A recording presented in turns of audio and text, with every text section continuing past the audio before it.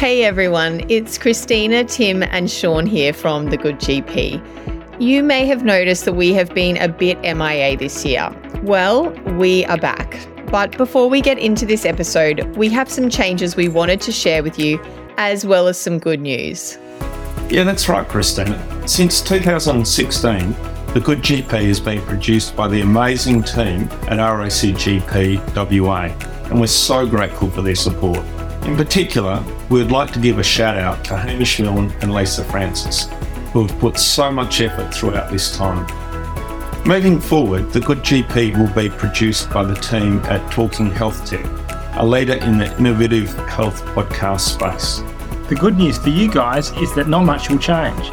It's still us, same name, same format, and we'll still be delivering short and punchy episodes on all things general practice. We're hoping that with this change, we can get episodes out to you more frequently and engage with you, our listeners, more. Speaking of which, we'd love to hear from you. If you have any feedback, suggestions for future topics, or generally want to say hey, drop us a line at thegoodgp@gmail.com. Thanks for listening. You're listening to The Good GP, the podcast for busy GPs. Hi, this is Tim from The Good GP. Before we start, I'd like to acknowledge the traditional owners of the land on which we're meeting today. I'm on Whadjuk country in the Noongar Nation, and I'll pay my respect to their elders past, present and emerging. Today on the podcast, I'm interviewing Dr. Renita Ciru-Sabatino, who's going to discuss the diagnosis of secondary hypertension. Renita is a clinical endocrinologist and works in chemical pathology and endocrinology for Western Diagnostic Pathology. Renita, welcome to the podcast. Thanks so much, Tim, for having me. So let's just jump right into it. Before we start, it's probably worthwhile defining what secondary hypertension is. So secondary hypertension is basically hypertension due to another medical cause. The common ones would be other kidney conditions or endocrine conditions, and sometimes it can also occur in pregnancy. So let's talk about what we know about secondary hypertension, the demography.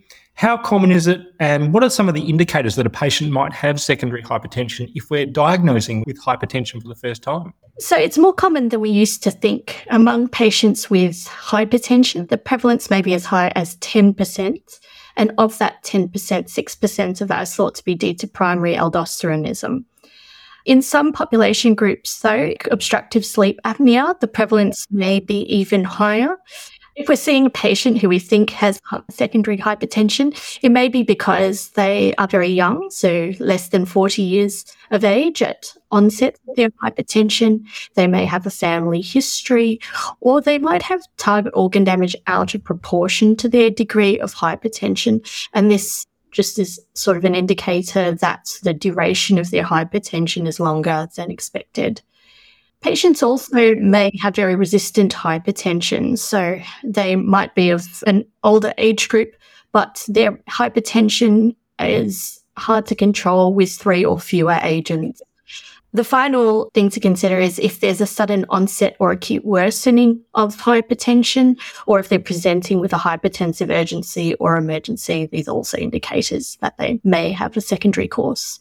Yeah, look, that's really helpful. So particularly thinking about it in the patient who's perhaps much younger than you'd expect for hypertension, and any signs that there's more severe hypertension by way of damage or symptoms. Yeah, exactly. Great. So let's now sort of dive into what the causes of secondary hypertension are and how common those causes are.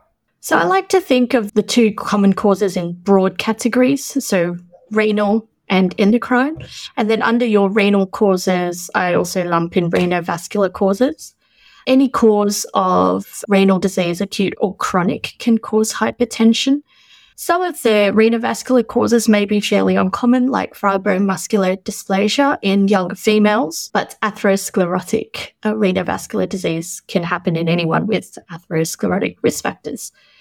In this category, that a sudden occlusion of a renal artery could account for, say, an abrupt onset, which is one of the sort of indicators that a patient might have secondary hypertension. In amongst the endocrine causes, the 3 you'll most commonly hear would be primary aldosteronism, Cushing's disease, and pheochromocytoma. Of these, primary aldosteronism is by far and away the most common cause. And it's also the most insidious. Hypertension may be the only symptom associated with primary aldosteronism. Primary aldosteronism, we think, accounts for a large majority of cases of secondary hypertension, approximately similar to the prevalence of renal disease. Cushing's syndrome and pheochromocytoma generally account for less than 1% of secondary hypertension in a population with hypertension. So still relatively rare, but more common than in the general population. I think after considering renal and endocrine causes, the next group is kind of miscellaneous. And in amongst there, I think obstructive sleep apnea is probably the one not to miss. The relationship between obstructive sleep apnea and secondary hypertension is complex. In some cases, it may be a cause. In other cases, it may be an association. In some cases, the obstructive sleep apnea is associated with primary aldosteronism as the cause of hypertension. They say in some patients with obstructive sleep apnea, the prevalence of hypertension is around 20%. Wow. So that's quite a large number of patients there. And then finally, it's important not to forget drug and medication causes, so non-steroidal anti-inflammatories or other stimulants, alcohol, even excessive licorice can do it. And then also in that list of miscellaneous causes is aortic coarctation, but again, less than 1% of cases. Great. That's a really helpful list, Renita. So we think about renal causes and renovascular causes, then the endocrine causes, and of the endocrine causes, just to hone in on one, hyperaldosteronism. People often use the term Conn syndrome. Is hyperaldosteronism Conn syndrome? Yes, that is what we called it when we were using eponymous terms. Thanks for proving how old I am. And after those endocrine causes, sleep apnea, drugs and medication, and then a few cardiovascular causes. And don't forget about licorice poisoning for all those licorice lovers out there. Yes, yeah. I think it's just remembering that to ask a very detailed medication history and other substances. Great. Okay, physical examination, because that's, I think, the next thing that we sort of tend to come to when we see someone with really high blood pressure, we want to examine them. What kind of things should we be looking for in the physical examination? Yes, so the list in Talley and O'Connor is extensive. Basically, a very thorough cardiovascular examination to start, looking for things specifically like radiofemoral delay, bilateral blood pressures, aortic, so like a murmur of aortic stenosis. That would actually probably be aortic coarctation. And then renal bruits for renovascular disease, again, something I've never heard personally. And evidence of concentric left ventricular hypertrophy, such as a hyperdynamic apex beat. And then you're also wanting to be looking for general stigmata of endocrine diseases, so BMI, neck circumference for obstructive sleep apnea, and then sort of proximal myopathy, wide purple striae, thin skin for Cushing's. But yes, apparently you're supposed to use skin fold calipers on the back of the hand to examine for thin skin appropriately, but I don't know anyone that carries around Z calipers anymore. Great. All right. So that's the examination.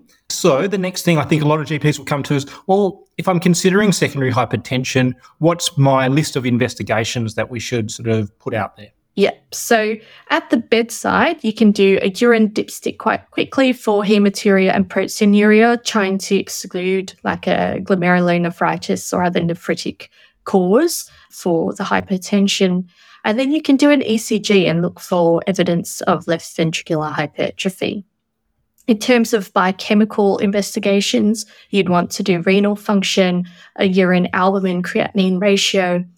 And then along the lines of renovascular causes, you may want to consider renal artery Dopplers, knowing that this is a little less sensitive for cases of fibromuscular dysplasia, for which you might actually need to do a CT angiogram. So I would be getting the advice of a nephrologist and my radiologist at that point.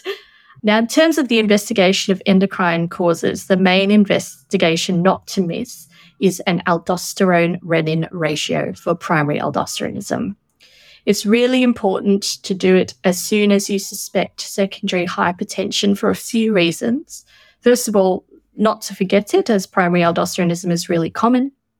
And if you don't do that aldosterone-renin ratio and you're only looking at their urea and electrolytes, hypokalemia is not actually that common in patients with primary aldosteronism. It used to be thought of as necessary for diagnosis, but we know that's not true anymore. The next thing is that an aldosterone-renin ratio, if it's done in a patient who doesn't have a antihypertensive therapy on board, it's actually a really simple test to do.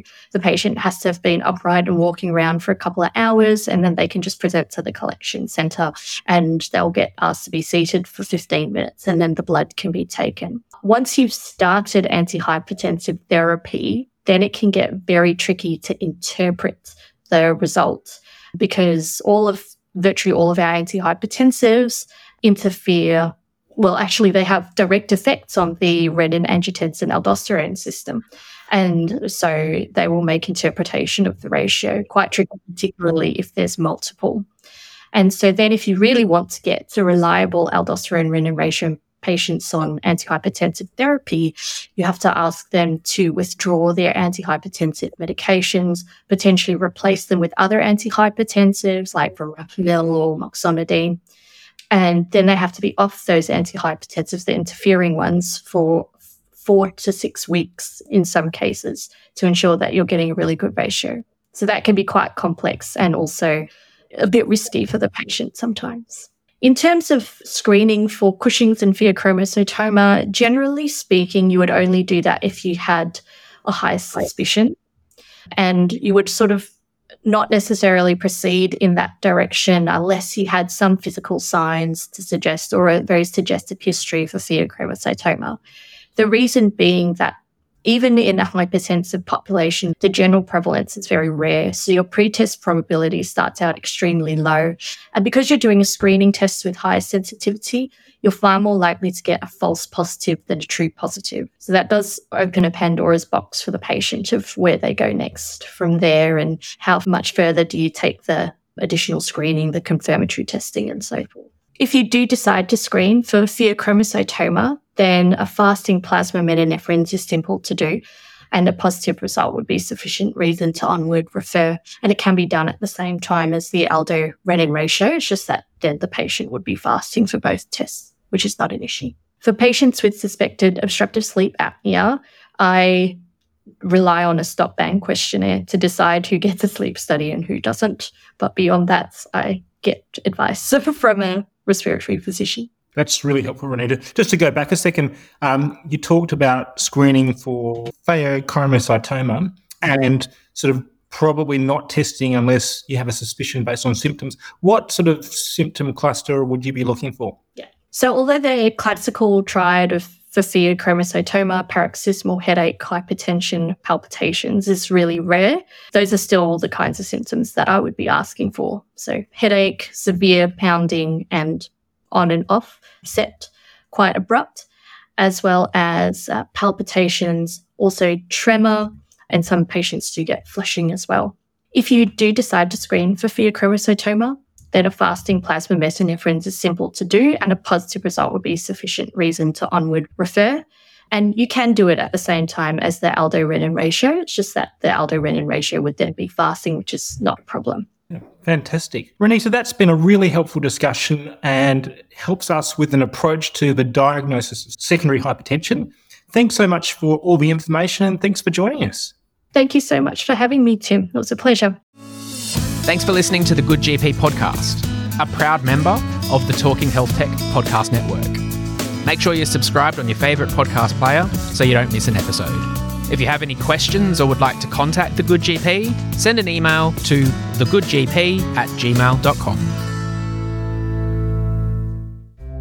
The content of this podcast represents the opinions of The Good GP, hosts and guests of the show. The content is aimed at general practitioners working in the Australian context and is not intended to represent medical advice. Any listeners experiencing symptoms or who have concerns about their health should seek advice from a registered health professional. We make every effort to ensure that the information shared is accurate and up to date at the time of recording, but welcome any feedback or corrections. The content of this podcast is general in nature and does not refer to specific patient management. We recommend all health professionals review local and up-to-date guidelines prior to any clinical decisions.